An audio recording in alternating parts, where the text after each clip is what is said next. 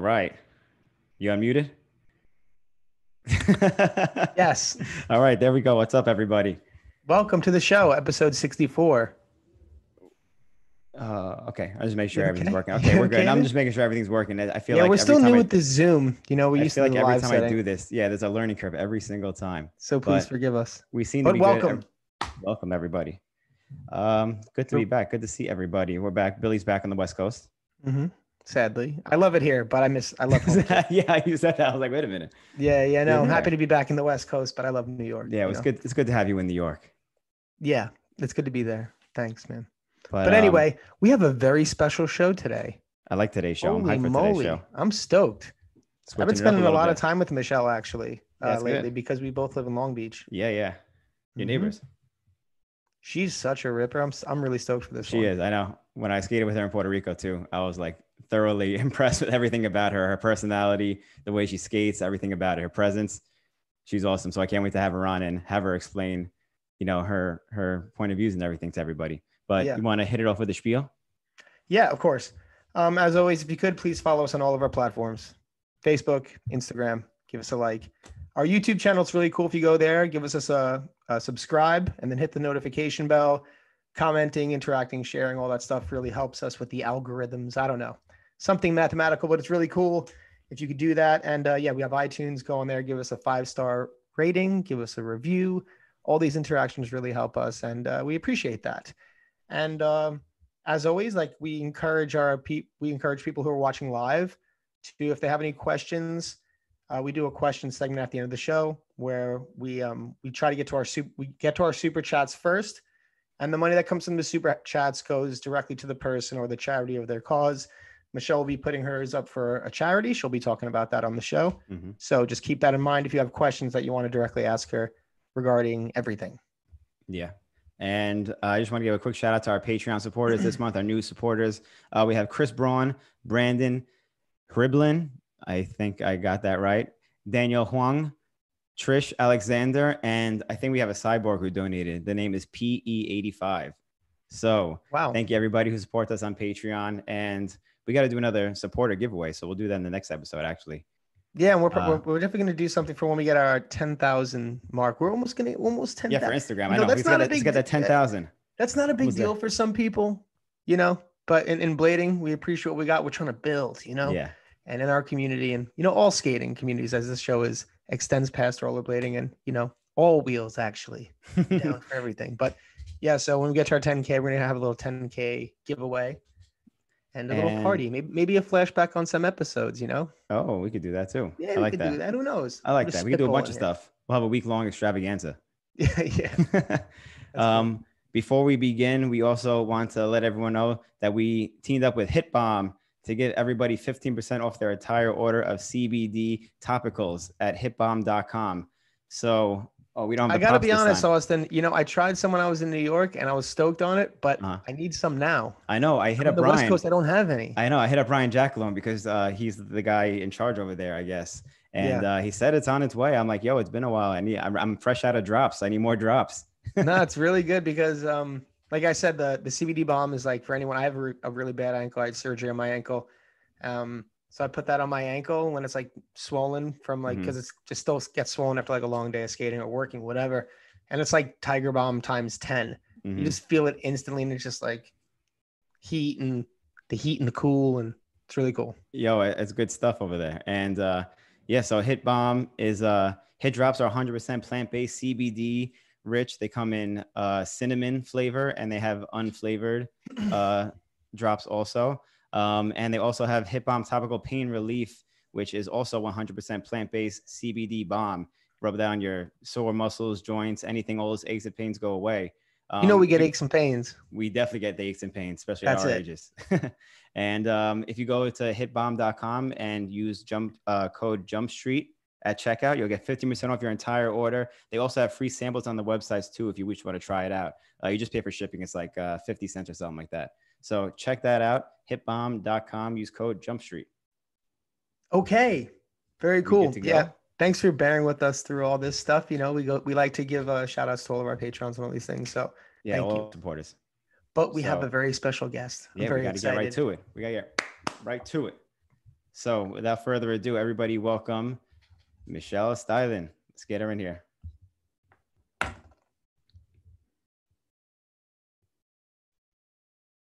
No, we got you vertical. You're flipped again. There we go. And you're also muted. Perfect. You're also All muted. right, Okay, there you go. Here we Hi, are. guys. What's yes. I loved your intro.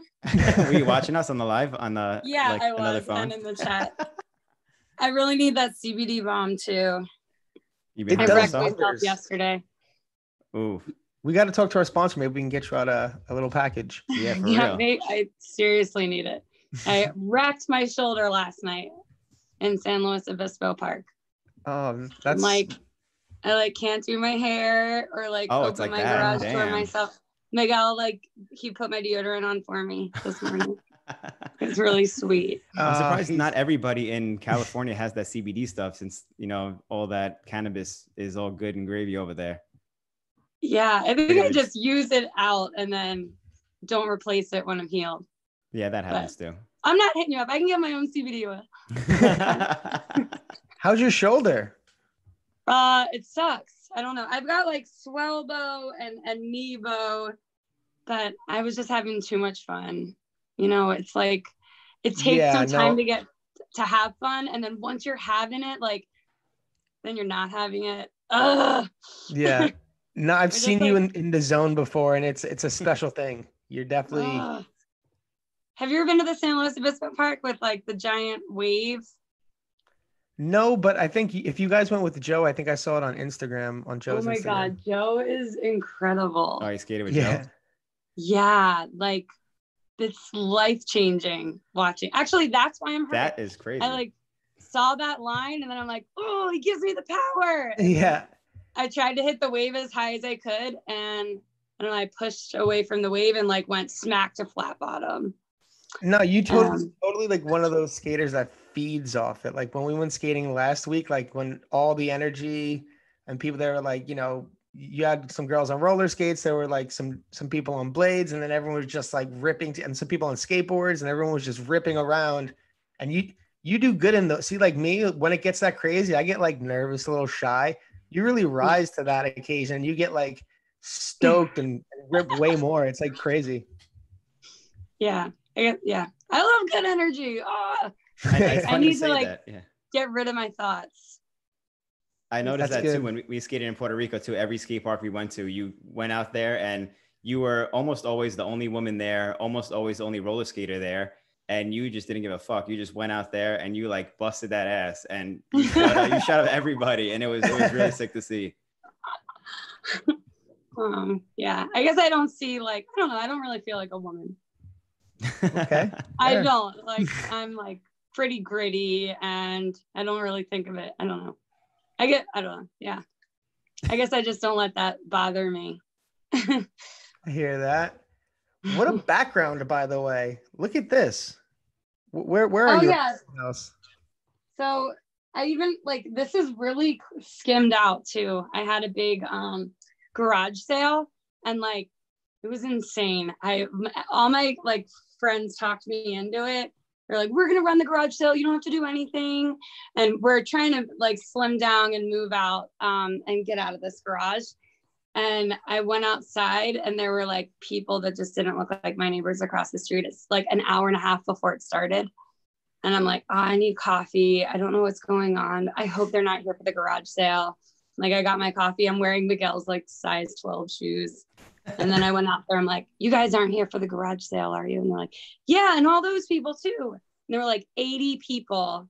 And Whoa. by 8:00, the garage sale had wrapped all the way around the block. We had to let 10 people in at a time. We sold thousands of roller skates because I'm a bit of a hoarder. Yeah. My dad's an antique dealer, and he's always told me if you can get a lot, get a whole lot of things. He used to buy lots of baseball cards or Barbie dolls. He was a toy collector. Yeah. And so every time a roller rink goes out of business, I'll call them and ask them for their skates. And I've just been hoarding skates for some rental party business that I'm going to do at some point. No and now way. that we're totally out of skates, we had this big garage sale, and everyone that hasn't been able to get skates because we're completely out. I'm sure I know rollerblade companies are having a hard time keeping very skates similar in too. stock. Like we just had, it was insane. It was a beautiful day. But that's actually a really cool idea, the calling up the roller rinks that close and just getting all those skates. Yeah, that's brilliant. Savage. Skate savage. You're just like stalking them, waiting for them to fall, and then you pounce. No. I'm there until the very last celebratory skate, and then the next morning I'm there. To try and buy whatever memorabilia. I'm a big fan of skating. Like I like memorabilia, I like old stuff. I collect all the cases. There's like a lot of history and like awesome. There's just a lot of history in roller skating. Yeah, you even have some ice skates up there too.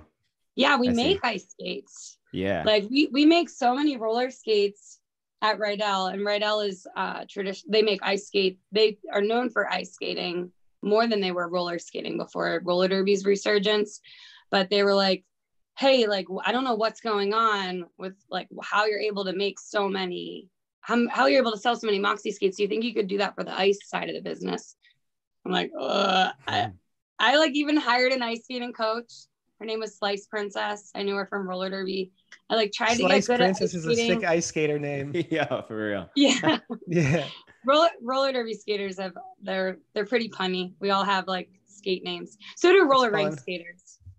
I don't know. Bladers don't really have skate names. They should. Where did that come from? I mean, in New York, we all had nicknames, but I don't know if that was a skater thing or if that was just a New York thing. That's a New York thing, I think. Really? What were yours? Well, mine was Fish, but I grew up with kids named Piss, Pups, and Roach. But Piss was like Chris Pisacani, Roach was Chris Arocho, and Pups was like Mike Papalardo. So it was like Chris, Pups, Roach, and Fish. Yeah, so everyone had nicknames like that. You know, nicknames are great. Like I think it's a really powerful thing in skating to have, because it's like, if you pick up skating as an adult, at least it's like it affects your life so much that it's almost like reinventing yourself with a new name. That's a good way to look at it. Is there a history with the nicknames in roller derby? Because well, roller derby was like a staged thing in the very beginning. Like so yeah, like they had their stage names. Everything was choreographed. Not until like 2001 did skaters create like a real legitimate sport.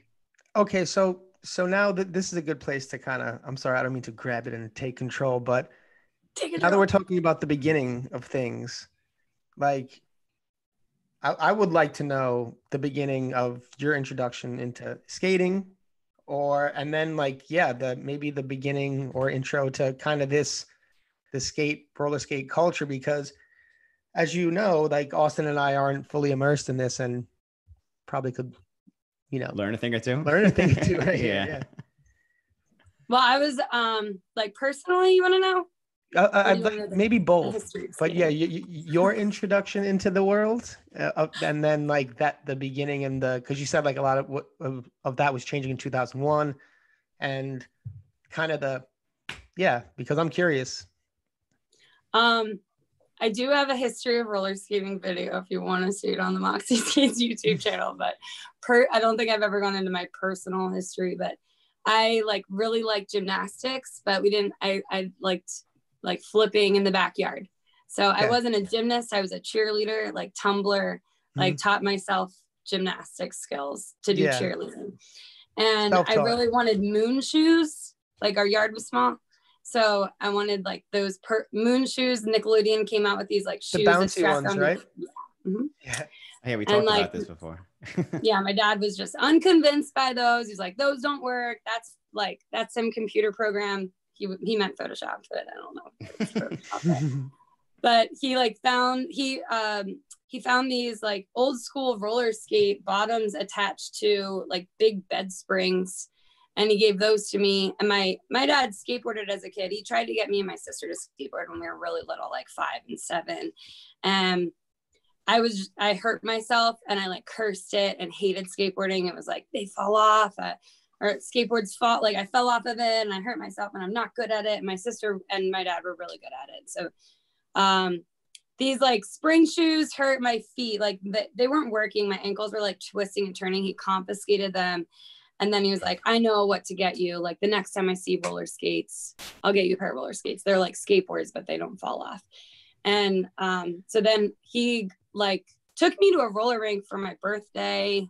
I had some birthday parties at the roller rink when I was like 6, 7, 8, 9. And oh, those are fun. I remember those. Yeah, Celebration Station in Philadelphia. I had a birthday party and I like really I don't know. I just roller skated at the roller rink I roller skated in my basement until I was like old enough to be dropped off at the roller rink. So when I was like 11 or 12, my parents would drop me off at the roller rink and I would skate sessions. And yeah, I just like really loved skating a lot. My sister went to skateboarding camp at Woodward.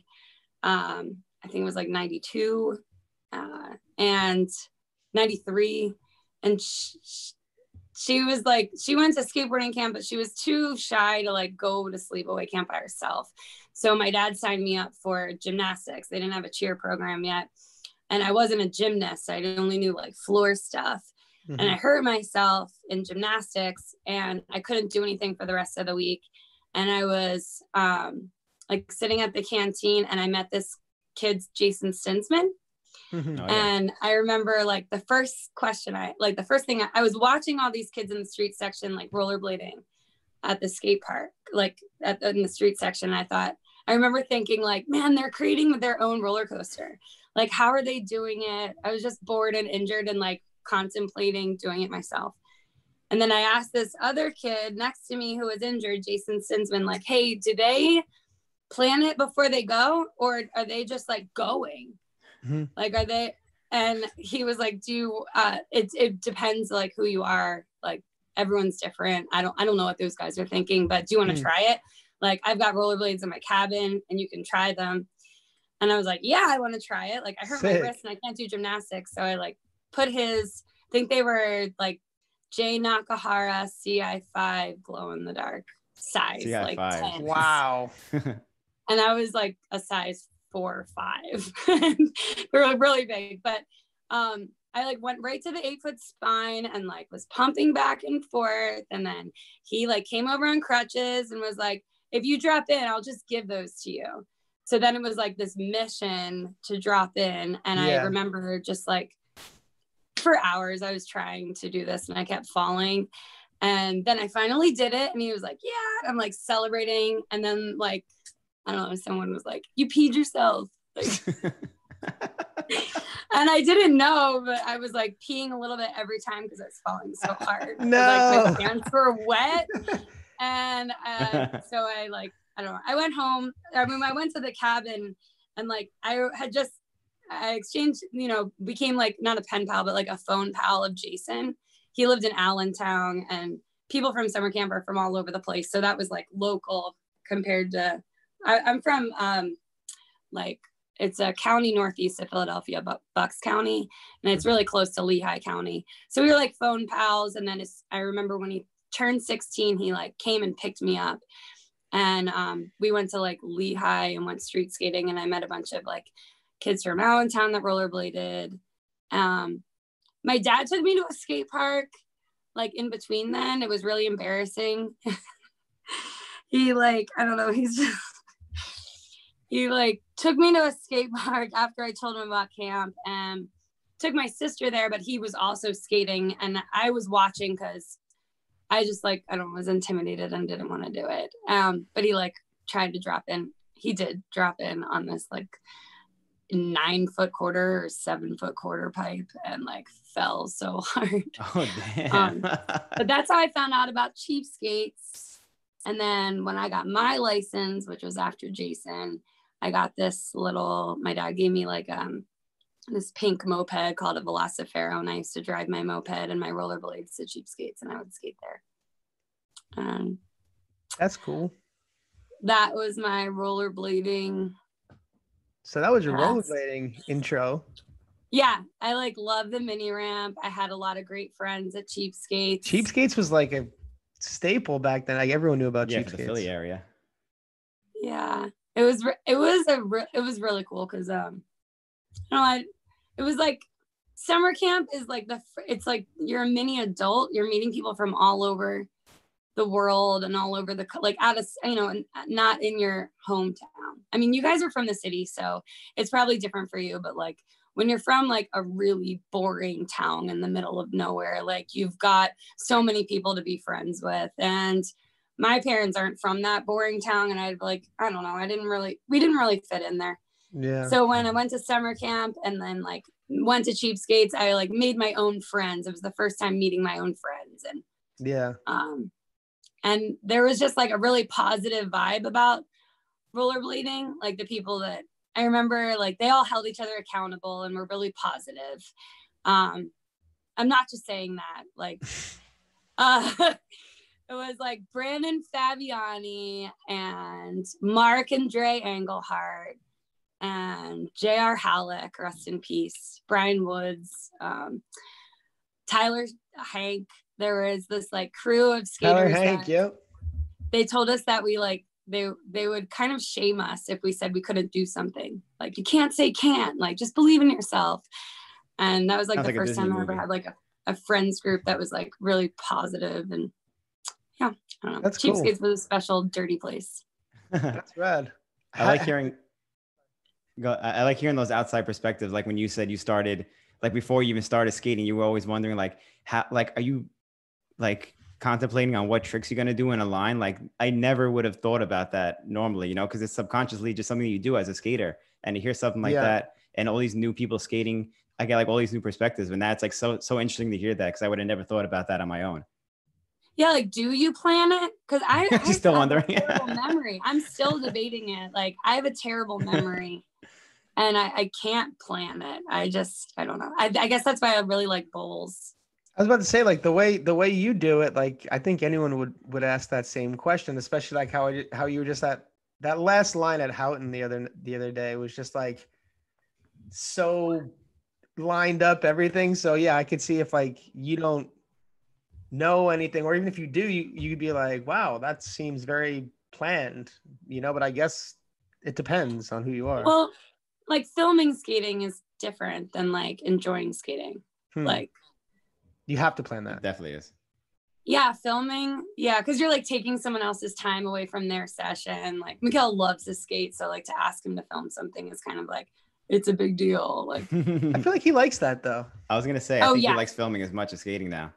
Yeah, he's so good at it. Like everyone's always commenting, like, who filmed that for you? Like, he's really good at it.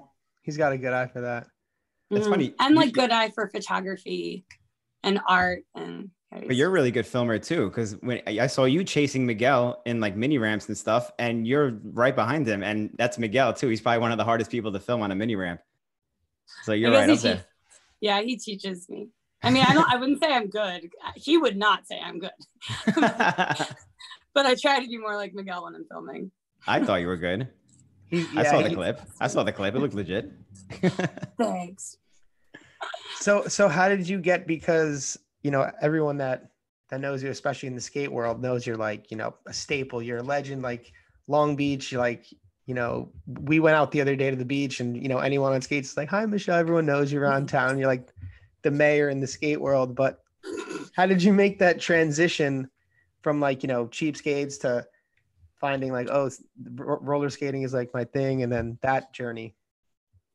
Well, I started a company, and I'm like, how do I've lived on the same street for like since 2007. So that probably has a lot to do with how the locals know me. I've been living here for a while now. But I remember like being, I guess I'm entrepreneurial. Like my sister and I used to always have like our own little garage sales and like sell lemonade and make pot holders and sell at the post office. And we were always like, we always wanted to be like selling our own stuff. And I remember when like names were on inline skates and thinking that was their companies and being really impressed by that. So like as a kid, you see like John Elliott, and I just thought that was John Elliott's company. I didn't know that like Razors was like sponsoring John Elliott. And like there were all kinds of rollerbladers that like had their names on products. And then like I went to Temple, and I did like, I skated a lot in like in Philly. There, Cecil B. Moore Ledges were right across the street from my dorm. Nice. And I used to like have to go past Cecil B. Moore Ledges when I'd go to cheerleading practice. So I made a lot of friends there. And then I moved to California after graduating from college. And I just knew I didn't want to like be a doctor. Like I studied psychology and cognitive neuroscience, and I didn't like want to, I just felt like I went to college because like people told me that I had to go to college, and I didn't want to keep going to college. So I just like promised myself I would take a year off to just do nothing and like maybe like just let this whole thing settle and like see if inspiration strikes career wise outside of like psychology or going back to school. Mm-hmm. So I moved to California and I joined roller derby. Like just before I moved to California, I went to like a skate contest, the Gravity Games, and there were roller derby girls passing out flyers about roller derby. And I hesitated, like, and I thought, maybe I shouldn't move to maybe I shouldn't move to California. Even like I hated the weather on the East Coast. Mm-hmm. Got like a lot of metal in my legs. I'm very active, and I like just hate how cold it gets. And I wanted to like take a break from that. I always wanted to like go to California and like skip winters. And there were like roller derby was starting in Philadelphia back in 2005. And I thought there's like, this is like, I would love a group of friends to skate with. Like, it almost seemed like a cheerleading team, like a bunch of women working together, like a cheerleading team, but on wheels. That was like my first impression of it. So I asked them all kinds of questions, and then they were saying, no, move to California. Like that's where we got started. They helped us get started, the LA Derby Dolls. So I moved out here, looked up roller derby, joined up immediately. It was the first thing I did. I was waitressing and babysitting and really taking it easy and really loving roller derby.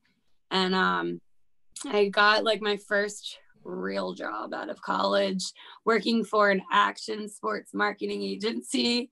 And I was like writing, I don't know, doing PR for like skateboarding instructional videos, like weird products, like athlete production companies that were selling shows. And I just thought I should somehow like combine what I know about like I wanted a roller skate brand, but I wasn't a good enough skater. I was good at roller derby, but I didn't feel like still never feel like a good enough skater. Yeah, right. Well, that's a good attitude to have. Yeah, I don't like, I mean, knowing who Fabiola da Silva is, it's like, I remember when roller derby started, I wrote to so many inline skaters on like MySpace or Friendster, or whatever the like message thing was then, and being like, yo, there's this awesome thing, like come over here, like it's so cool, like you got to play this game, it's so much fun, it's a full contact sport on skates, and like just not getting any interest. But I wrote a PR letter, just like I did at work, to like all the roller skating manufacturers, and one of them like responded to me and wanted help in marketing. And then I like pitched this idea of doing an outdoor, like awesome skate brand that was like colorful and high top and vintage inspired. And we could go anywhere, any place on skates, not just like in the rink. I had a feeling like that roller derby might not, I don't know, it was just, there were a lot of like cultures clashing between like sports enthusiasts and like non-sports enthusiasts. And it was just like, roller derby was like a very laborious sport. Like it's something that you pay money to do, and you dedicate yourself to a committee to run the business, and then you also play, and you then also run the productions and break down the productions and sell the tickets and promote the game. And it's like, it's just a lot of work as a player. So I don't know, I wanted my own roller skate company, and then I worked for free for a while, like doing product testing and just learning from like a consultant there named John McFadden, that like taught me a lot about product development and the industry and the history of roller skating. And I just really fell in love with it and pitched a brand to Rydell. And they were like, prove that market exists. So then I opened up a store, and I like didn't advertise roller derby. I sold roller derby skates to my teammates, but I advertised like high top, black, white, tan skates to prove that there was a market for like Moxie roller skates. And then the market was there. And then, yeah, now I've got a skate brand. That's Just like that, huh? Yeah, just like that. Just like boom, like the biggest skate brand too. You were manufacturing them themselves before Rydell was making them, though? No. What? You just straight went to them with the design and they manufactured everything. Like you didn't have any prototypes or anything of your own first for the skates? No. So I was a customer of theirs first. Like I sold their skates and like everybody else's skates first.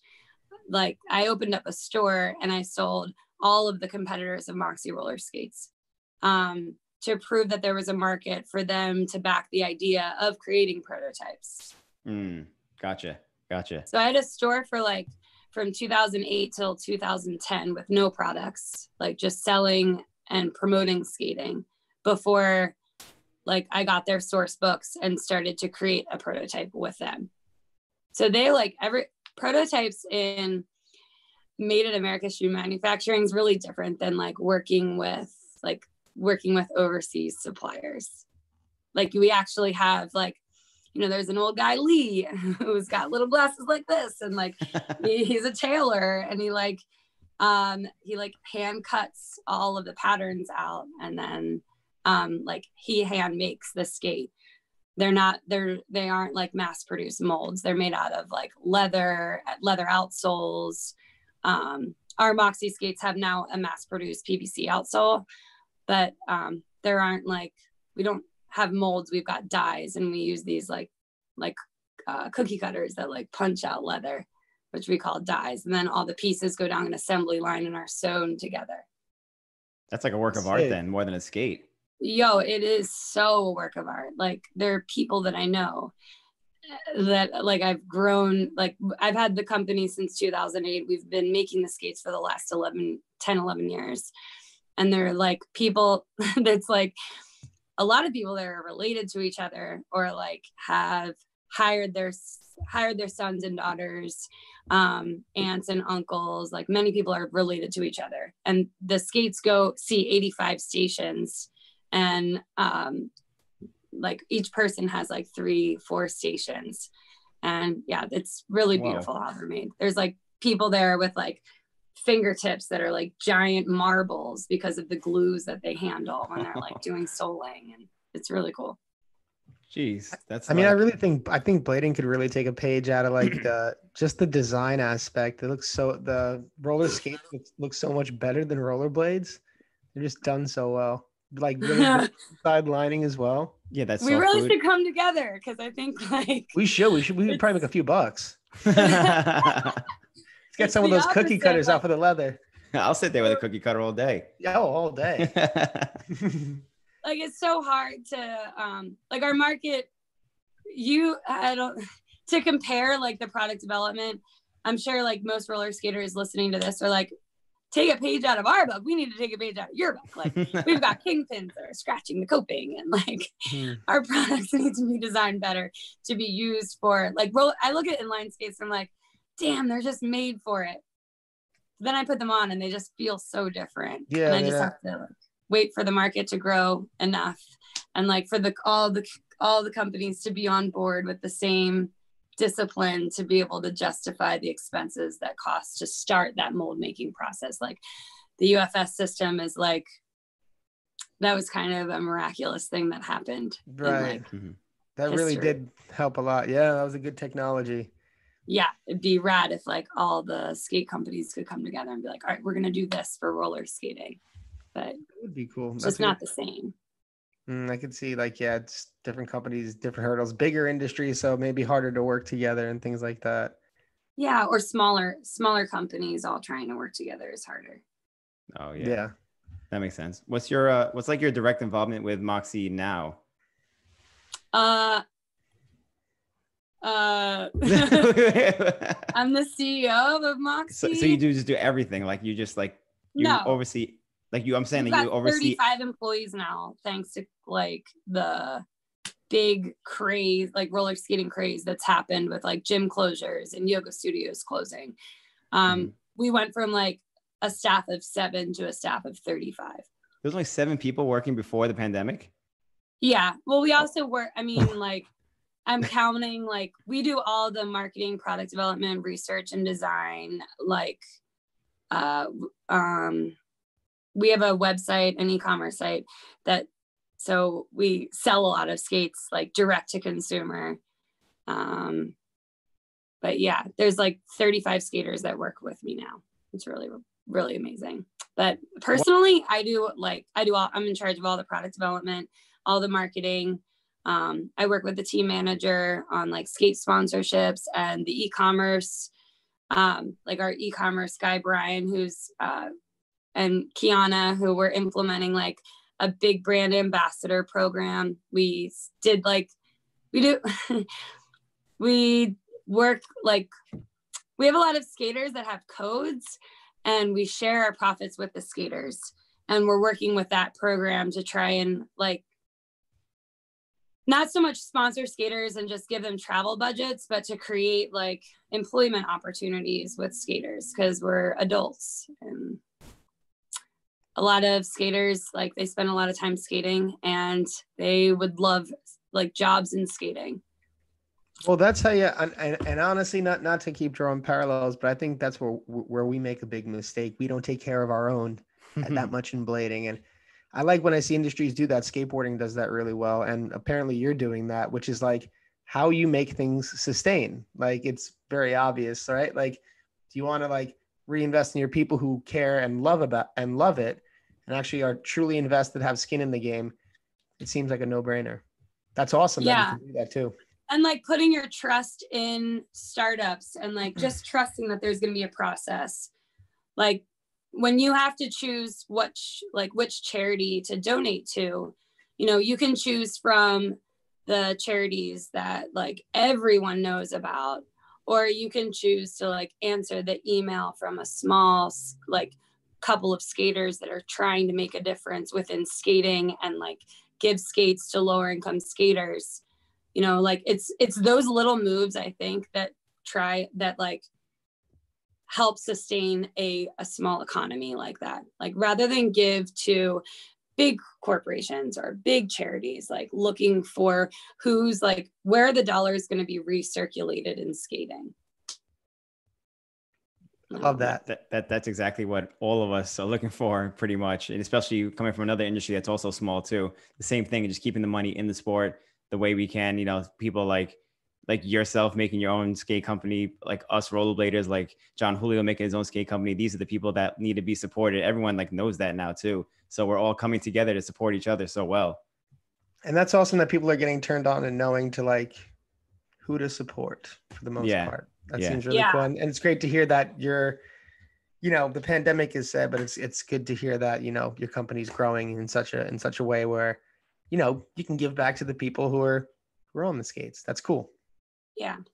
You said something about like the ambassadors for your for Moxy. Do you actually sponsor skaters? Like, do roller skaters have sponsors, or are they just like ambassadors? Now I know it's 2020 now, so it's like different with social media and stuff.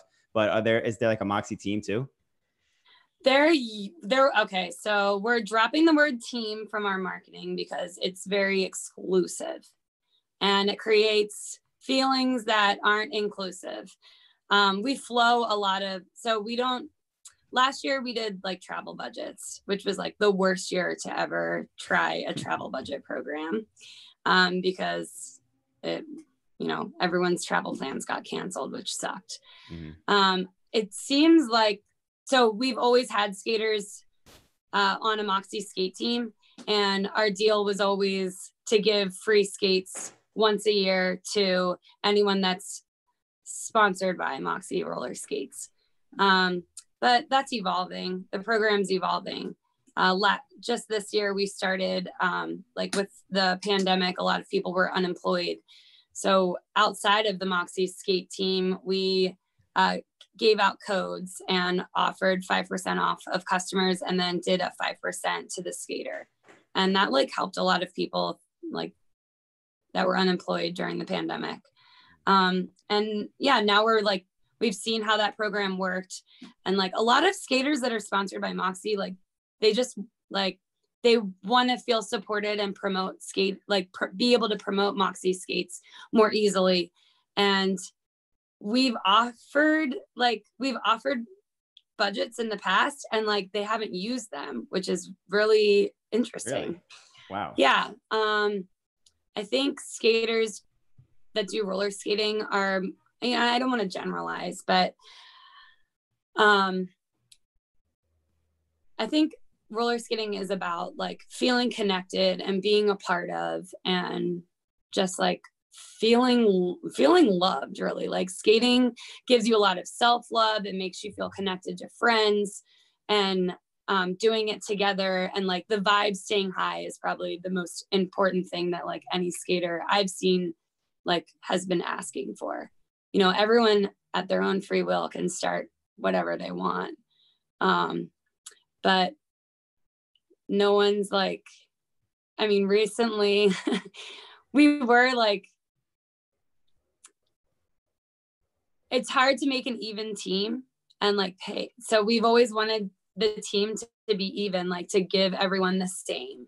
Yeah. And then as like social media has become such a big influence on skaters, like their value starts to change because their promotions are seen by more eyeballs.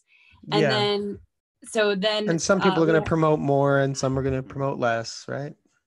Well, and some are going to promote less, and just more eyeballs are going to see. So the value of the promotion becomes an advertisement, and then they expect more. And then the team becomes less about fairness and like being a crew that rolls together and makes content and like videos that inspire other skaters, and more about a job, a serious job. So now we are like growing into bigger pants and creating more jobs for skaters, rather than trying to create equanimity or equality in a skate team, because that's really difficult to manage. Yeah. We've had skaters like equality in terms of pay. Yeah. Yeah, like you owe me $2,500 a month because my value is so much bigger than everyone else. And I'm like, well, I'm sorry, but I'm not going to give that to you because I can't give that to everybody else. So right. See you later. That sucks. Yeah. Bye. Like grow bigger without us. See you later. Yeah.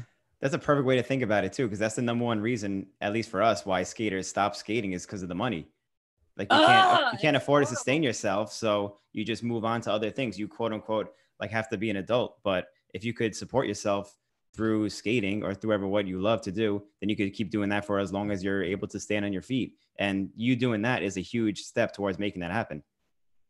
Yeah, but you can't pay everybody. You can't sponsor everyone. So it's just better to like not have a team so that you can flow like I want to flow as many people as I see out there pushing it, like altruistically repping the brand or raising the bar in skating, like skates, like here, like I acknowledge you, I appreciate you, thanks for raising the bar, like, but creating like a ton of jobs is really like you can only do, I don't know, I feel like I can only do so much, right? And like what I can do is like appreciate people as much as I can. Yeah. And you're doing the best, and you're doing the best you can. You're promoting. You like you said, you got 35 employees, so definitely giving back. People are eating, and yeah, exactly. Yeah. Now let me ask you. I think I remember one of the first videos I seen girls doing tricks on skates, and it was a few years back. It was like this really big video, and I was super stoked on that.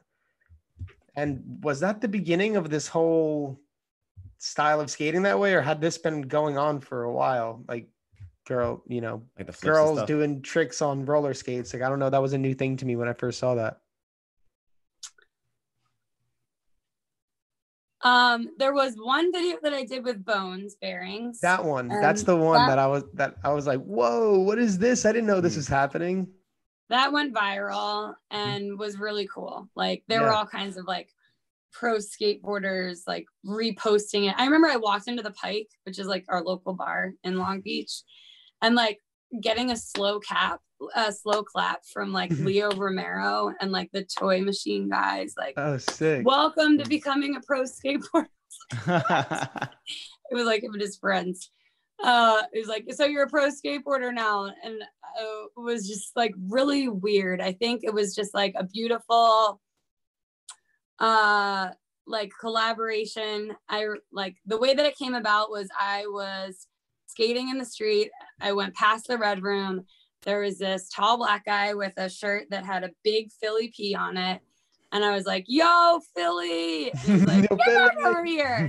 He's like, what do you got in your wheels? And I said, what? These? Like, what do you mean? He's like, what do you have in your wheels? And I was like, he's like, I'm the rep from Bones Bearings. I was like, oh yeah, I got Bones Bearings. And we started talking and I'm like, I'm from Philly, he's from Philly. And then he like we exchanged information and he started sending me all these like clips of what he's been recently editing. And I was like, like Bones makes skateboarding or roller skating products. Like there's a brand called Roller Bones under just like Eulogy in Bones, like makes wheels for roller skates that are like, some of the best wheels on the market. It's like Powell, right? Yeah, Powell. Yeah, Powell Peralta has like a skateboard company, but then they also make Bones wheels. They make Roller Bones wheels, Eulogy wheels, and Bones Bearings, all under the Skate One house. Yeah. And so I was like, when are you gonna make a roller skating video? Like, let's do a roller skate edit. And he's like, and I had gone to the Firestone Ditch with my ex-girlfriend Amy and her friend Vanessa Torres and Leroy Baker, and we were skating, and they were like, I don't know, they were just so impressed that I was roller skating at the same like street spot as them. And so Vern and I were talking about like going to iconic blown out street spots and had like making a video of that. So we did. It took a few months. It took like 6 months, and yeah, got this really awesome response. It was like, I was getting sober at that time and like sober from alcohol. And it was really rad because it was like the first thing that I had like accomplished, that I had to show up for, that I wasn't late for. And like, once we finished the video, it got this really amazing response. And it was just a big motivation of like what you can do with like a clear mind and conscious. And then I was like, this is so selfish of me to put out a video of just me. And I've got this brand, like, let's put a team together. And then we did a helmet video because I got a lot of backlash for not wearing a helmet. So a lot of skaters that skate at the skate park come from roller derby. Or they saw that Bones video. I hear, or now it's like I saw the Moxie skate team, and now I skate. But there was a lot of like backlash about me not wearing a helmet, so I found a helmet sponsor. I made a helmet, and we did an S1 helmets video with the Moxie skate team, and there are a bunch of other skaters in that, and that did really well. That one's got like, I don't know, maybe just the same amount of hits as the other video. Yeah, those ones went big. Millions of views, right? Yeah, those ones went big. Yeah. Oh yeah. That's cool. That's good. Super cool. I'd be stoked. Yeah, we're far from those numbers. Really, I feel way too lucky. Like, I feel way too lucky. I really am so grateful. Like, really grateful for my life. Really grateful for skating. Like, every day I wake up and I'm like, how can I make roller skating better today? How can I cultivate culture in roller skating? What can I do today? And usually it's just like, be nice, be patient. Those are good pieces of advice that I think every human can apply. Be helpful. Be nice. Be patient. In life. Yeah. Be patient, really. I often need to tell myself those things because I forget. So it's good advice. Yeah. Let me ask you something based on that video with Bones, because I mean, stop me if I'm wrong in any part of saying this, but that brand Impala makes roller skates as well as rollerblades too. So it affects both our industries. And they're coming out with these like inexpensive skates for people to get into. And people are like, there's people who are like so for these companies coming into our industry. Some people are so against these businesses coming into our industries because they're owned by skateboard brands. That's similar to Bones, similar to Eulogy and stuff like that. And like, I don't know what side of the fence you're on, but why would we be supporting brands like Eulogy and Bones, which our industries have been supporting for forever, and then not do that with something like Impala? Whoa. You know what I Like mean? I hate Impala, but it's just a part of my journey, like growing a business. Like last night, like after I was hurt, I looked over and saw like this empty hockey rink, and there were two groups of skaters like just learning how to skate in the dark. And I went over there and I was like, yo, I'm a teacher at that. Like, is there anything you want to learn? It looks like you're new. And they're like looking at me like I was weird. And I said, oh, but I also like started Moxie Skates. I don't know if you've heard of that brand. And they both had Impalas on. And they're like, what? Estrogen? No way. Like, then they like connected the dots. And then I taught them like how to transition turn, how to jump, how to spin. And both of them had this like shame, like, oh, I'm so sorry. I've got these skates on. Like, I'm saving up for Moxie Skates, but you know, you can't even get them right now because of the pandemic. And like, I hate Impala because they're started by, you know, I know that like the roller skate and rollerblade sales are fueling like their other companies that they own. Like, I don't know, maybe they'll come out with some company message and lie to us all about how they're not, but we've got like friends that work at that company that have told us that like, oh yeah, they're floating the skateboard team. We date the skateboarders, and they're laughing there that like all these sales are like promoting the marketing for their skateboard team. And I don't know if that's just hearsay, but I was like at this lunch table where my friend like turned to me and he's like, I've been waiting to show you these text messages from the Impala reps. Like, and he showed me these messages straight from Impala reps. So we're like, we're looking for younger girls we're going to make this skate that's $100 cheaper to compete against what Moxie's got going on. Can you suggest any girls that we can flow these skates to? And I was just like, wow, direct. Yeah, what the hell? Direct. That's crazy.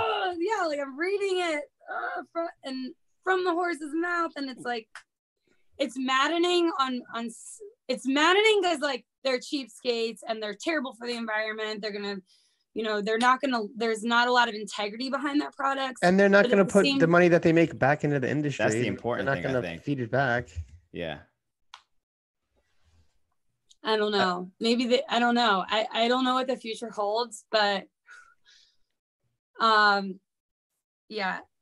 Like they also like, I can't get into Zoomies because they've got a 300, page application that like would take probably a week and a half of our staff, like of the admin at Rydell to fill out. Like, and like, we can do that, but we already did that with Urban Outfitters. And like, how many like big box stores and chains can we not supply with the like capacity levels that we have? So on one level, it's like awesome, that they're able to they have all this money.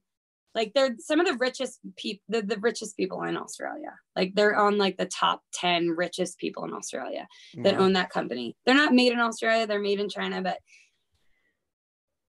like they buy their way on consignment in these storefronts in stores that we can't get into. So like the mainstream, like the mass public like sees that, and like they get into skating, and then they really get into skating, and they probably find Moxie Skate Camp, which is like the real deal. Like that's the experience. That's where you're gonna like meet the skaters that you've been like wanting to meet all your life, or like the last year of Instagram that you've gotten into this, and get lessons from them, and like be around skaters that maybe are even in your city that you've never met before. Like culture happens where skaters convene, and that's like whether it's like honest, like the company that you work for, and like if they're supporting skaters, or like the summer camp that you go to. Like I think creating culture is probably the most important thing that you can do as a company.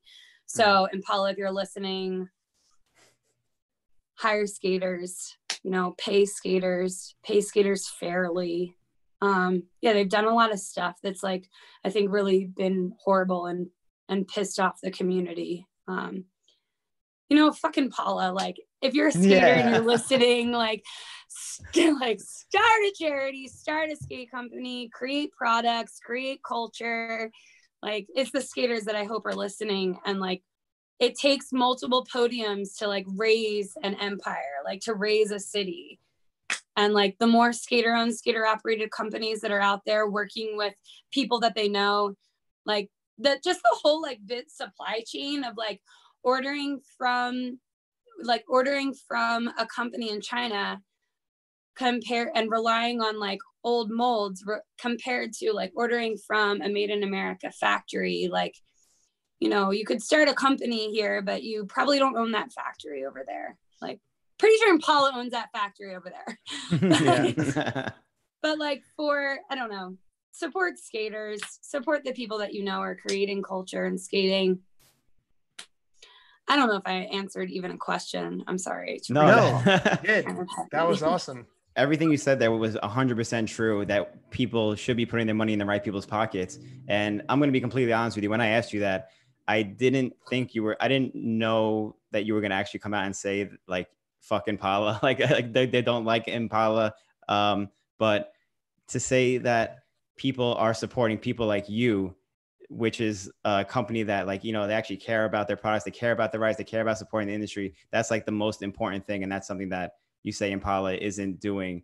And how is that different from, I'm asking this, I'm genuinely curious now that we're on the subject. Like you said that Bowens makes a roller skate bearing company. Is that different supporting that as opposed to supporting a company like Impala? Are they putting their money somewhere else that Impala isn't? Like George Powell is like the owner of the company, and I walk into his office and I present like an idea for a product like a wheel, and then we end up creating a wheel in a factory that's in California, made by people that we know. And people, and like that's a company that like has created a ton of jobs for skaters that I'm going to run into at the skate park. Like that's different. Yeah, I hear that. That's just different. But like also things are changing, like things are evolving without, like when you buy made in America, our employees are more expensive and products are going to hopefully made with a lot more care.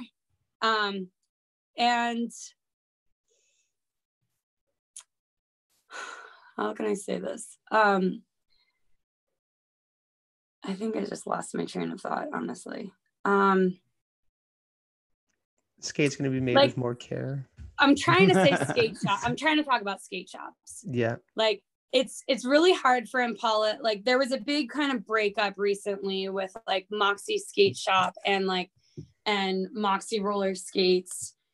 And it's because like Impala has like bigger margins than us. And oh no, did we lose you? Oh, Billy, you there? I'm here. Oh, there we go. Okay, I got a little glitch on my end. Okay, I'm I sorry. wonder if that was divine intervention. No. Continue on.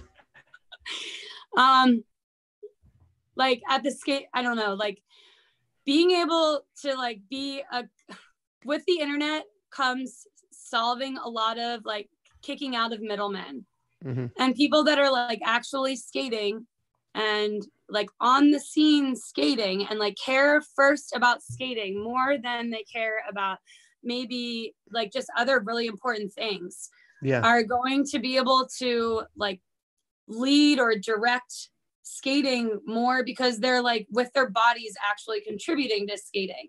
Yeah. And like whether or not George Powell's doing that, I don't think so.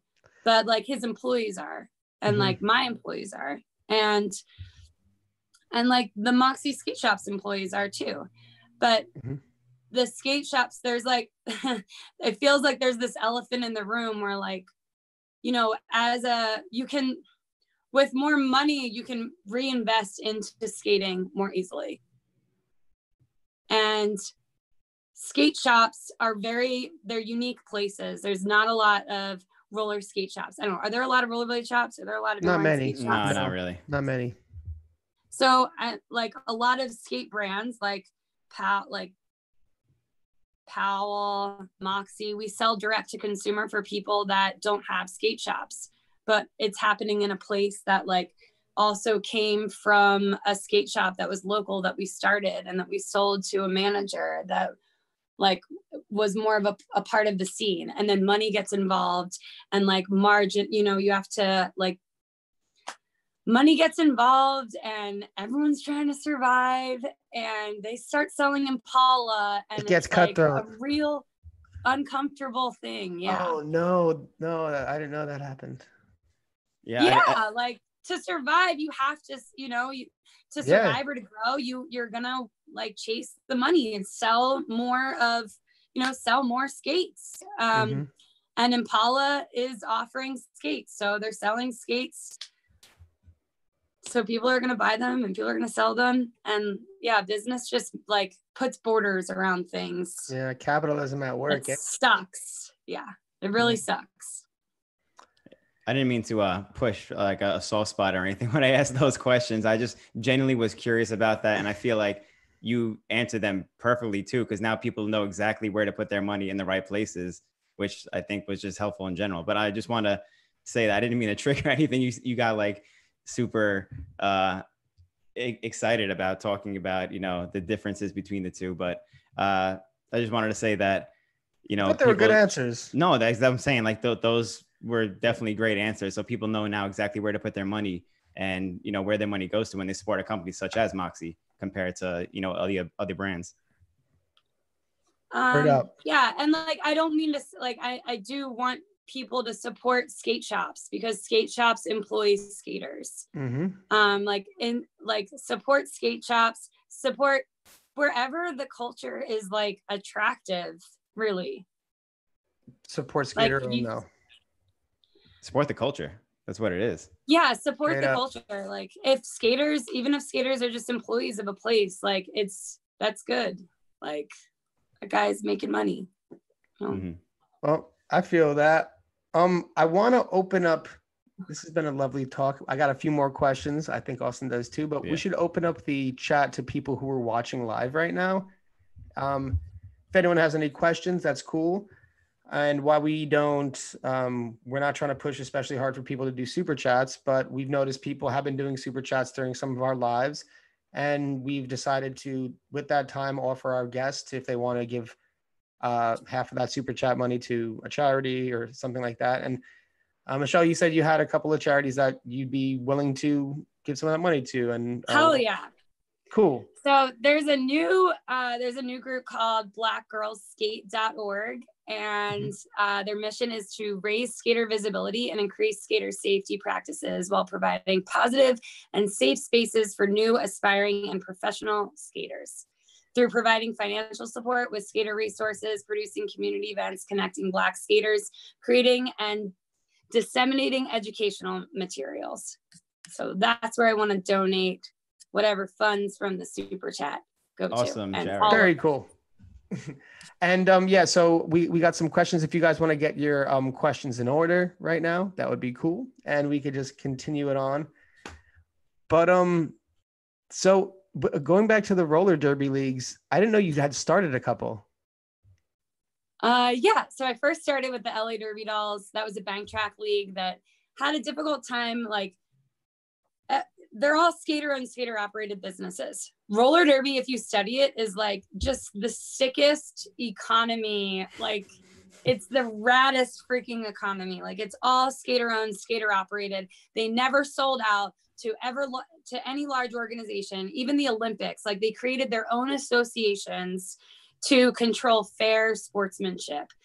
And it was difficult to like the sport really it succeeded with flat track derby because you could play flat track anywhere, any place. You just like lay the track down with tape, where bank track, like the old school, version of roller derby was played on like a ramp. That it requires a lot of like, you need a space and you're going to need to pay rent. And like the business is going to be much more important because you need a warehouse to be able to house your track. So I started with LA Derby Dolls, but we were practicing flat track, waiting for the next warehouse to happen. And it was like, just, I don't know, over a year that we didn't play an actual game that was on the bank track. So there was this flat track league emerging, an association called the Women's Flat Track Derby Association then. And there were 26 leagues, and our league refused to play the flat track leagues because there was a league in Austin, Texas that started as a bank track league, and then broke off, and then there was a flat track league there. So there was like this weird time period where like bank track leagues only supported bank track leagues and flat track leagues were flat track leagues. And like the Rat City Roller Girls came down to LA and we're like, why aren't we playing all the flat track leagues? Why do you have to be bank track? Like there's all these other leagues. And they refused to play flat track leagues at the time. Now everybody plays each other. Or like the LA Derby Dolls have a flat track league now. I know roller derby's really quieted down since the pandemic, and I don't know much about the scene these days. But so I helped start the Angel City Derby Girls, and it's now Angel City Derby, but it's I was one of the first one of the first skaters to walk off and like go to the coffee shop and say, all right, we're starting our own league, and it's going to be a flat track league that plays in LA because those skaters don't want to play flat track leagues that are local. So I helped start the Angel City Derby League. And then when, then I moved to Long Beach. I don't think I had a car. I think it was like bumming rides to practice. And then I started the Long Beach Roller Derby after I started my store. And that league was really exciting. It didn't last very long. I think it lasted 4 seasons. But it was a really rad league that had a bank track that my ex-boyfriend who I moved out to California with had built that track, and there was a lot of heart, and we sold out every game that we played. And then, I ended up leaving roller derby to create, I had started Moxie Skate Shop and the Moxie brand, but there was a confusion, I think, with estrogen and roller derby and recreational skating. And not until I really left roller derby and started skating on ramps was that like difference, clear with my identity. It was a bit of an identity crisis being a roller derby skater and then like wanting to have a recreational skate brand with like soft outdoor wheels and high heels. Well, I guess sometimes you got to figure that stuff out. You know what I mean? Test the waters everywhere to find what fits best. That's some badass shit, though. I can't believe how accomplished you are in roller skating. It's crazy to hear all the stuff that you've done. You keep mentioning all these things are like all these things that seem to be happening in Southern California or at least LA, like roller derby, the Moxie stuff, even just general like quad skating girls. What were you saying? Also, she was Harley Quinn in Birds of Prey. Oh, really? Last year, yeah, I did skate doubling for Margot Robbie. That's huge. And did a sketching scene behind the car and learned how to fight on skates. And it was pretty cool. There were other skaters. Like how did you land that? That's crazy. Getting it because that's a huge Hollywood production.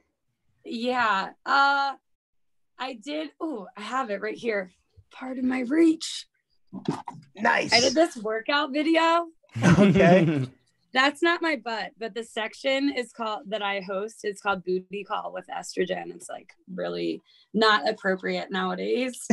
But we did this like roller skating workout video and we trained at a stunt gym.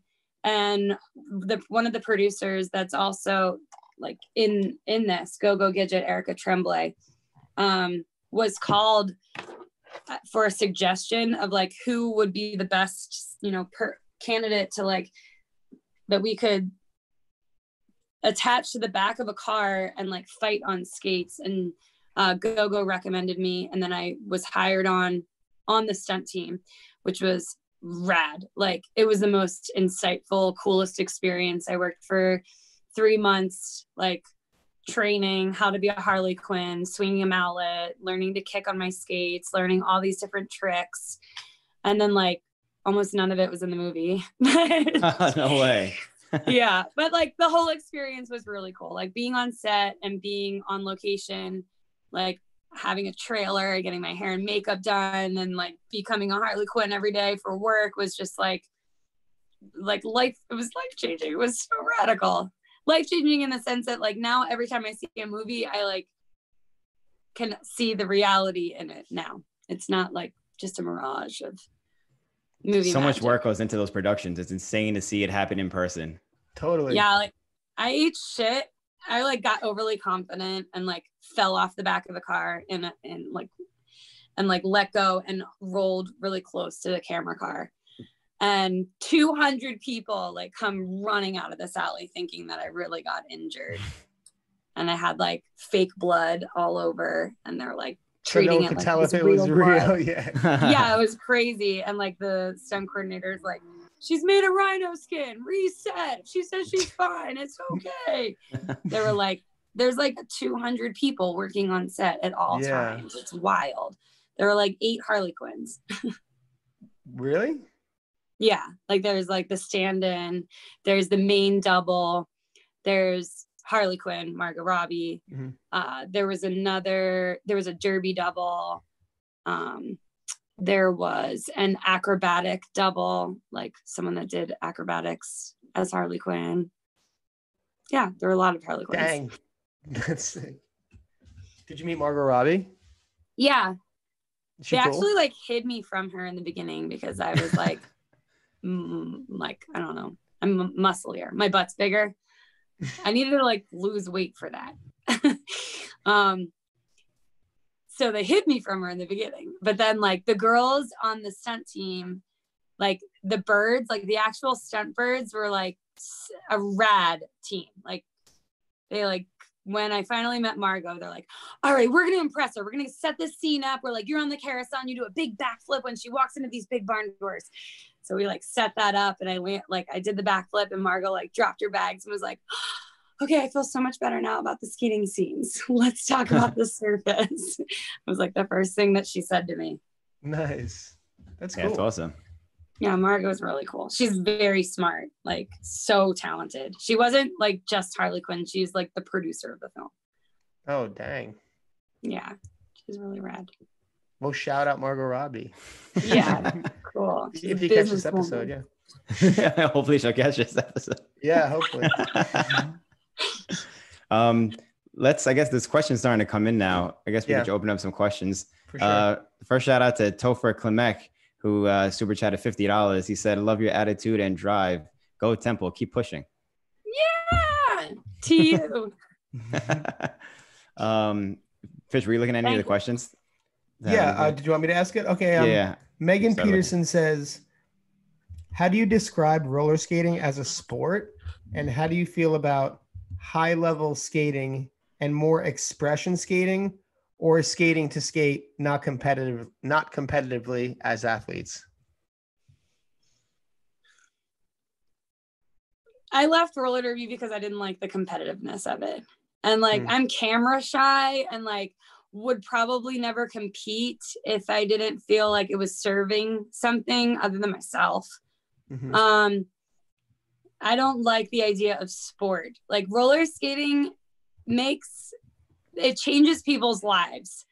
Like it gives you this like feeling of freedom and like love for yourself in your like, you're on your own personal journey, kind of getting better quickly over time. And like, I just see it as like an art more than I do, or like an activity or a hobby than I do a sport. Like I love me some roller derby. Like I love men's roller derby. I love playing co-ed roller derby. I've never played sports before roller derby. I cheered like since I was 6, never played any sports. When I started playing roller derby, it was like, you're playing offense and defense at the same time. Like I'm a fan of roller derby, but like when you're actually a participant and trying to like, I don't know, like win and get somewhere further, and like you're disappointing others or you're becoming the best, and then people don't like when you're the best, or like you're losing and then you feel like a loser. Like there's just so much intense emotions that I really would just prefer to personally avoid. Like I just like skating to music or like teaching someone how to skate so they feel better. And like roller skating is more of a feeling to me than a sport. And I'm not against sports, but like I am kind of against the Olympics. And like, oh shit, I don't like what the Olympics do to people. I don't like how intense life becomes when you're trying to like get a medal. Yeah, you think so I see what you're saying. Like that kind of competitive aspect of it taken too far, it could take like the pure joy away from the essence of what you think is the joyous thing about skating. Yeah. I can Like, it's relate not to about that. collecting trophies or like becoming famous or becoming rich. Like, it's so much more than that. It's Yeah. something truly priceless that you can't buy. It's like just feeling happy. I Like, always feel feeling like, happy. It's hard to find. damn, That's true. that's real. I didn't mean to cut you off in the middle of saying something No, so no. damn profound.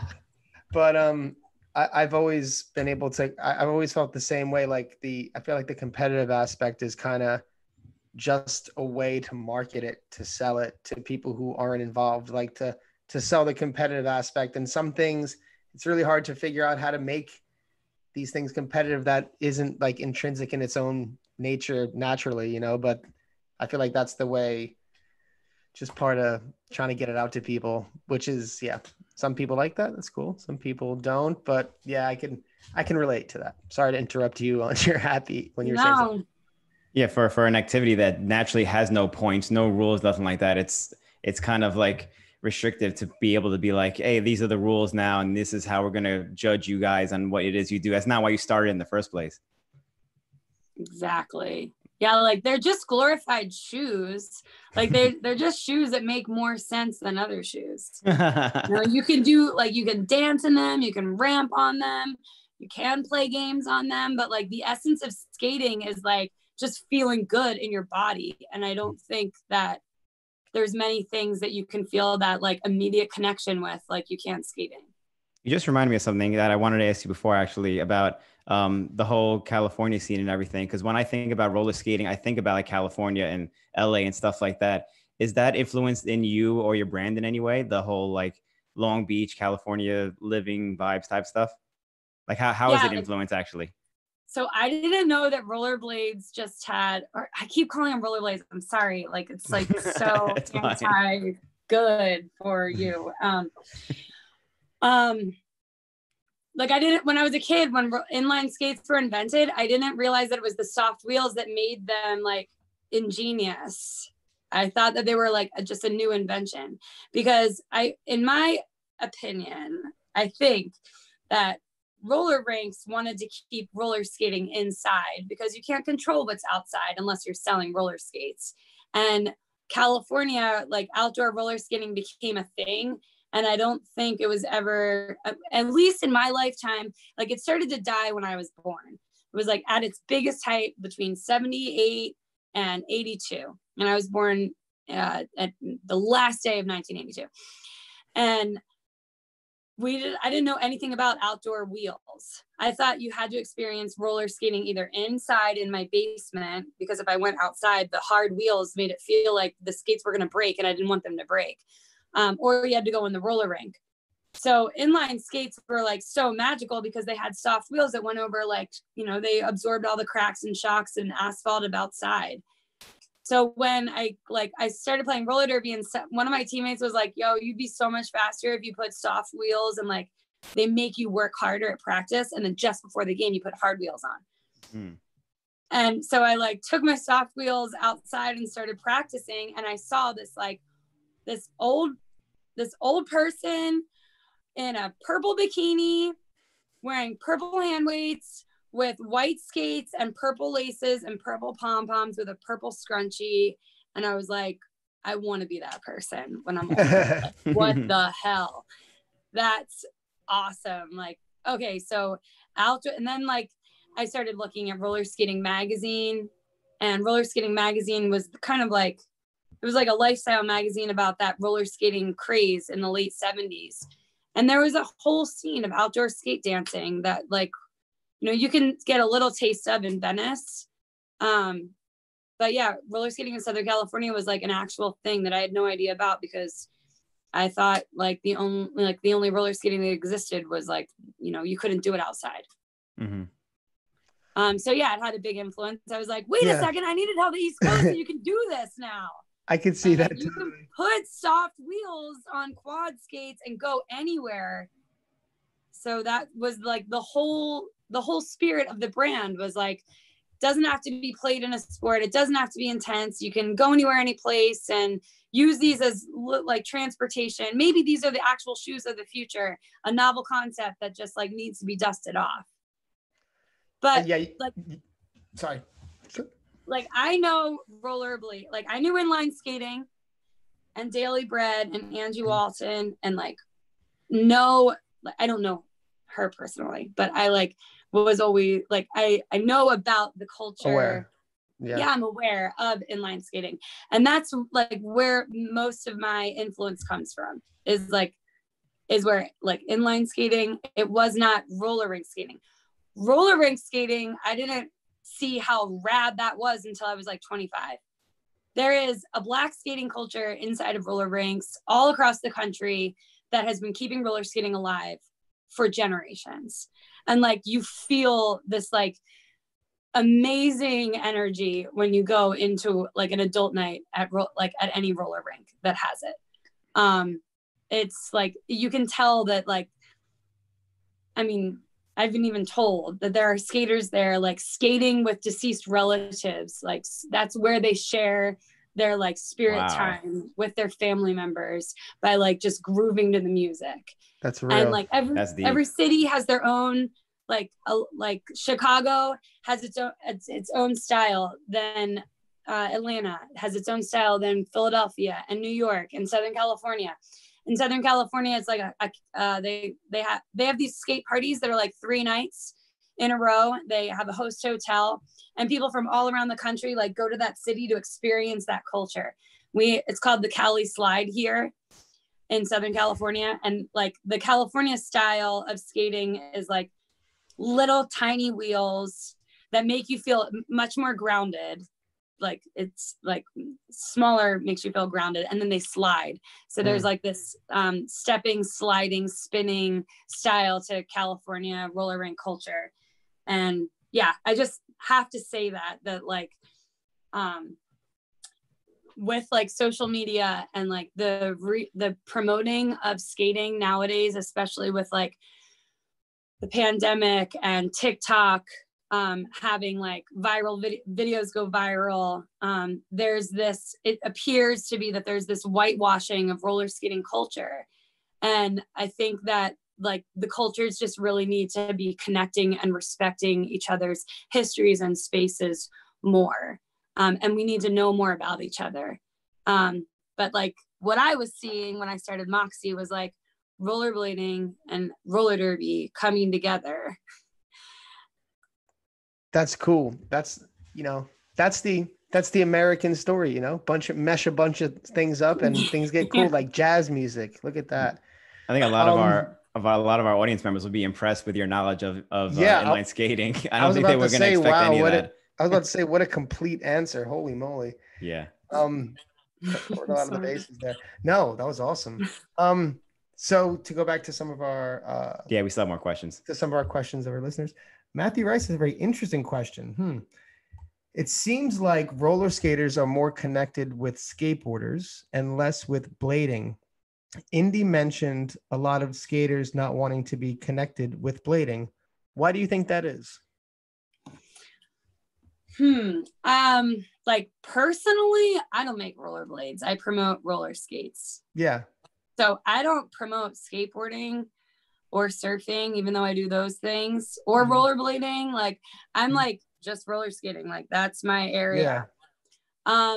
I think that there is a lot more skateboarders than there are rollerbladers, and that's probably the simplest reason why people are more like they skate more with skateboarders, because when you go to a skate park, it's really rare if you see an inline skater there, and it's really rare if you see another quad skater there. Yeah. But there's always skateboarders there. So I think that's probably the reason why, like, there's more skateboarders actually skating at the skate parks. And that's, I think, where quad skaters go to practice skating. Totally. You guys skate. We also have trucks. Like they're. Yeah. Yeah, it's similar in that way as well. Like my personal experience is like being like I would go to the skate park by myself. Because I found like if I brought girlfriends, it would be dramatic. Like as a kid, be like the girls like the boys, and then the boys and the girls would break up, and then I couldn't go there because then there were vibes. So I like always like had this personal rule, like do not date a rollerblader, Like, this is your thing, Michelle. Like, don't Mhm. mess it up for yourself. And like, just stop bringing friends to the roller, like to cheapskates. Like, stop bringing friends to cheapskates. Yeah. And I mean, this is like 25 years ago, Michelle Brain. But when I put my quads on and went to the skate park by myself, there was a completely different reaction that I got to the locals, like at Channel Street, for instance, than I would have had I had rollerblades on. And I think the reason is because they're like roller skates were broken. Like, there's some history with roller skating and skateboarding that's familiar to skateboarders.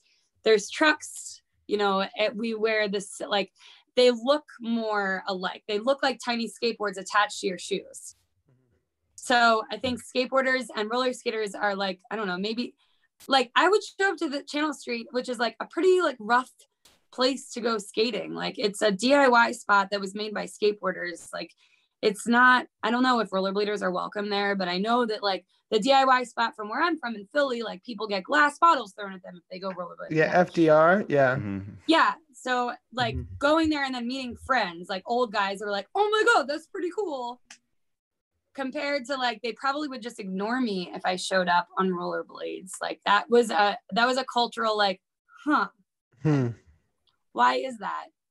And like, I don't know, we could go into that if you want to. No, it's fair. I think it was a fair question. I think it was a good answer too. Hopefully, as our society progresses, as we're in the focusing on inclusivity and, you know, the importance of diversity, hopefully all cultures go in that way and we all can be, you know, inclusive and enjoy and share our cultures with one another, you know, whether it be skateboarding or blading, you know, or BMX or whatever, or, you know, it could be air hockey, whatever it is. We're all more similar than different. Toys. Yeah. Like, they're toys. It's all for the kids. Like, I feel like we're just kind of experiencing all for the kids. this, I feel like, that. Like, this is a life extension. Like, I don't know if you're feeling that, but like, I'm 37 years old and I'm doing the same exact thing that I was doing 25 years ago. Yeah. Like, that's not, my mom Me would too, not tell pretty you much, that yeah. story. You know, like, my mom's not doing that. Like, our generation is doing that. We're like living younger and not by the old design of life. And I don't know, like, you could, I think it's cool when like young people don't know the difference. Like, they call roller skates rollerblades, or like they call, like, they don't know the difference. They didn't live that drama. So it's like up to it's up to us to like not relive that drama, because like it existed. Like, there are that person mentioned Indy. Like, Indy moved to our city when a world had already been created and like took a camera to our world before any of us did. Like, no one was making like a skating YouTube channel about like the world that we created. It was like it was, you guys are doing it purely. Like, yeah, and like we naturally. weren't hiding stuff for kids. Like, I think Indy's original intention was like, this is going to be for kids, so no drinking and put the weed away, and like this kind of like fake feeling of like projecting what was really going on in the skating culture. And like there's always a space. Like, for instance, I'm gonna go on like Jason Stinsman, he comes to my camp. Like, he comes to the Moxie skate camp, not my camp, but our camp. Yeah. And he was the first person that like gave me a pair of rollerblades. And like, I learned about roller skating, or like I saw Brian Wainwright first at camp, but like he was the first person that really like put me on blades and like helped me experience the world of ramp skating. Yeah. So he like always Brian Wainwright was a roller skater. A lot of people, to those who don't know, Brian Wainwright, famous roller skater on vert. So that's exactly what I'm talking about. Like, Jason and I watched Renee Holgreen's Air Attack together. Oh yeah, he used to roller skate too. Like, and so did Ty Chris. And like a lot of those European inline skaters, like, it was amazing to watch Jason watch this video, because he was like, what? I thought we invented that. You know, like, no way. Like, they were like, I thought that like his whole history was kind of like flipping inside out as we're watching this Air Attack video, because Roller not a lot of skater- inline roller skater skaters. McTwist, right? As Miguel told me. Yeah. Yeah. He did, Fred Blood. Mhm. But yeah, there's like, there were people roller skating on ramps in the 70s that came before me. I did not like, you know, there was like, there's always, I don't know, what were we even talking about before, but there's always a space that like someone's stepping into and not getting the full history before they don't realize that they're changing it. And did you, That's a good point. It's good to know your history because everything comes from somewhere. Yeah, everything comes from somewhere. And like when we put like boundaries on it and we say like we own this or like we started this, like you're wrong, you're dead Not wrong. a good attitude. No. Yeah, no one started anything. Like we're evolving. Yeah. And yeah, anyway, I'm sorry. I feel that attitude. Okay. Why are you sorry? Don't be sorry. I'm sorry, Miguel. Okay, we'll do a couple more questions because we got a few more, but I think it's been a nice chat, a good chat. Oh yeah, definitely. It's been great. Well, I have a question from Miguel. He says, "When are we going skating?" He's off work. He's like, LOL. He's gonna have to. Why did you interview? But Ryan Fuller has a Philly-related question. Oh, Philly. What is your favorite incarnation of cheapskates? Vert ramp / bowl era, the no bowl / but bigger street course era, or the no vert kinked down rail / long ledge era? So many eras of cheapskates. Wow. Yeah, I think quite specific, Brian. Yeah. Fuller. I think like the vert ramp era. Okay. But I remember the vert ramp was there and like it was just a regular spine. And then they turned the spine into a bowl. And I remember I think that's when I went. Like I loved that mini ramp so much. And when it turned into like spine and a bowl, I think I remember being disappointed. Yeah, I hope I don't have that backwards. I've got a terrible memory. But I love that vert ramp. Huh? Do you miss Philly?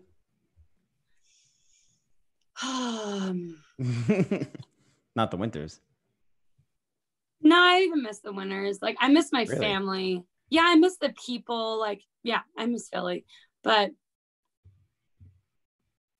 I'm like getting ready to get out of California too, or like out of Long Beach. And I don't know, I'm ready to move on to something. New chapter. Yeah, I need to get out of this freaking apartment first. All right. I don't know where I'm going, but I'm getting out of this damn apartment. Well, I've heard some of your plans, and we all got to stay tuned because I know you got a ton of stuff that you got planned, and you've made massive contributions, but they're not over by a long shot. And Hell no. all of us are going to be looking forward to seeing your projects. I have an idea of what you're doing, and I'm going to be very excited to look forward to seeing all that stuff. Yeah, I moved to Long Beach because it reminded me of Philly more than any other city that I've lived, like, you know, Manhattan Beach I lived in, and like anywhere in LA, I wouldn't want to live in LA. Long Beach is like a gritty city. And I love that. It's very diverse. Like that was the reason why I moved here, is because there's people from all over the place. It feels like not the same, you know, like I like Long Beach and I really love Philly. I miss Philly. Yeah, I miss Philly. Mm-hmm. Okay. Good answer. Yeah, I'm sorry, Austin. Did you? No. Okay, sorry. It's tough with the Zoom sometimes. The delay, we can't get those like those in the room cues that we could do to one another, like the little subtle cues. But where can people? We're probably gonna end this soon. This has been an amazing chat. But where can people follow you if they want to? I mean, YouTube. Obviously it's Estrogen at Instagram at Estrogen, but what about your YouTube? Because I know you're doing a ton of stuff with that, and if people want to go to support you, where can they go? So my personal page is like not evolved at all, but I do comment on there, and I just did, but I don't really post or maintain that. But the Moxie Skates YouTube channel has been like a really big priority of ours. The Moxie Roller Skates production team and all of our, like, we call them sunbeams, like influencers, like all the people that come onto our Okay, channel. I can like, dig it. It's, I'm down with the hippie stuff. well, like our whole, like our company is, there's like, it's kind of set up like a farm, and and like every department is like farm themed or plant and fruit themed. But the sunbeams are like, our products are, anyway, the Moxie Skates channel, it's youtube.com/Moxie Skates. I'm on there a lot, but only because we started it just before COVID started. And like, it was difficult to get people together. And even it's still difficult to get people together. We don't want to get people together, really. It's a tough time right now, yeah. So we're doing like, you can see there's like a lot of roller skating culture on there, podcasts, different personalities teaching skating, interviews, history of roller skating. There's no rollerblading on there, but there's a lot of roller skating. Hey, that's all right. She's like, there's no rollerblading. Absolutely no rollerblading. So youtube.com/Moxie Skates, MOXI Skates. Well, Thanks. Yeah, we'll put links to everything too, especially the Moxie Skates website where people could get their own Moxie Skates too and check out the products you're making, learn more about the company, all that stuff. Yeah, well, I'm on Instagram as Estrogen. Our company's on there, Moxie Roller Skates. And yeah. Thank you very much for joining us. And I'm sorry, I almost cut you off a couple of times because we're very new to this Zoom, and I'm sorry, we're still trying to figure this out. No, but I talk way too much. I'm sorry. No, you don't. You're an amazing guest. But would you like to impart any last words before we sign off? Hell yeah, I do. Just really quickly. Take your time. I want to thank, like this is, blading is a part of my history, and I really want to thank, like, just a lot of people that have inspired me or I've skated with and have affected like this awesome life that I feel like I'm living. Jason Stinsman, Stu Campbell, Fallon Heffernan, Katie Ketchum, Deb West, Adam Kilgore, Thumper, Janine Schaefer, Mark and Dre Engelhart, Mike Bennett, Brandon Fabiani, Brian Lux, Brian Woods, J.R.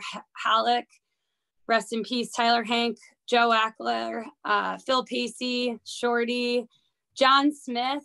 I miss you, man. Thank you so much for being my friend in Philly. I love you.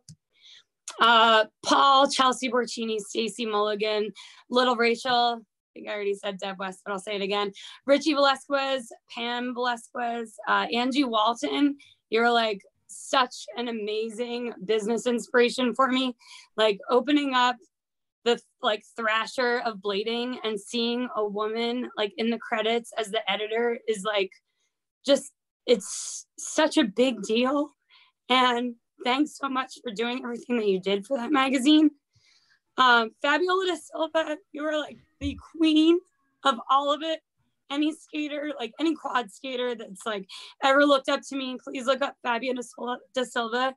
She is the queen of all skating, like even you boys. For sure. Salima Sanga is like, Salima Sanga was, as a kid, like I really looked up to Salima. Montre Livingston, Danny Beers, Joe Atkinson, Ayumi Kawasaki. You're my favorite skaters today. Brian Wainwright, Duke Rennie, Fred Blood, and Renee Hallgreen. And of course, my partner, Miguel Ramos. And thanks so much, guys, for having me on here. You are really the appreciate best. what you're doing. That was the best way to end an episode. There was so many good people on that list. That was incredible. Those are good people right there. Everyone should check out all those people. Bringing a tear to my eye. Yeah. Michelle, thank you so much for coming on and doing this with us. You were awesome. It was great learning a lot from you. I'm sure everyone learned a lot from you as well. Thank you so much. Your podcast is rad. Keep going.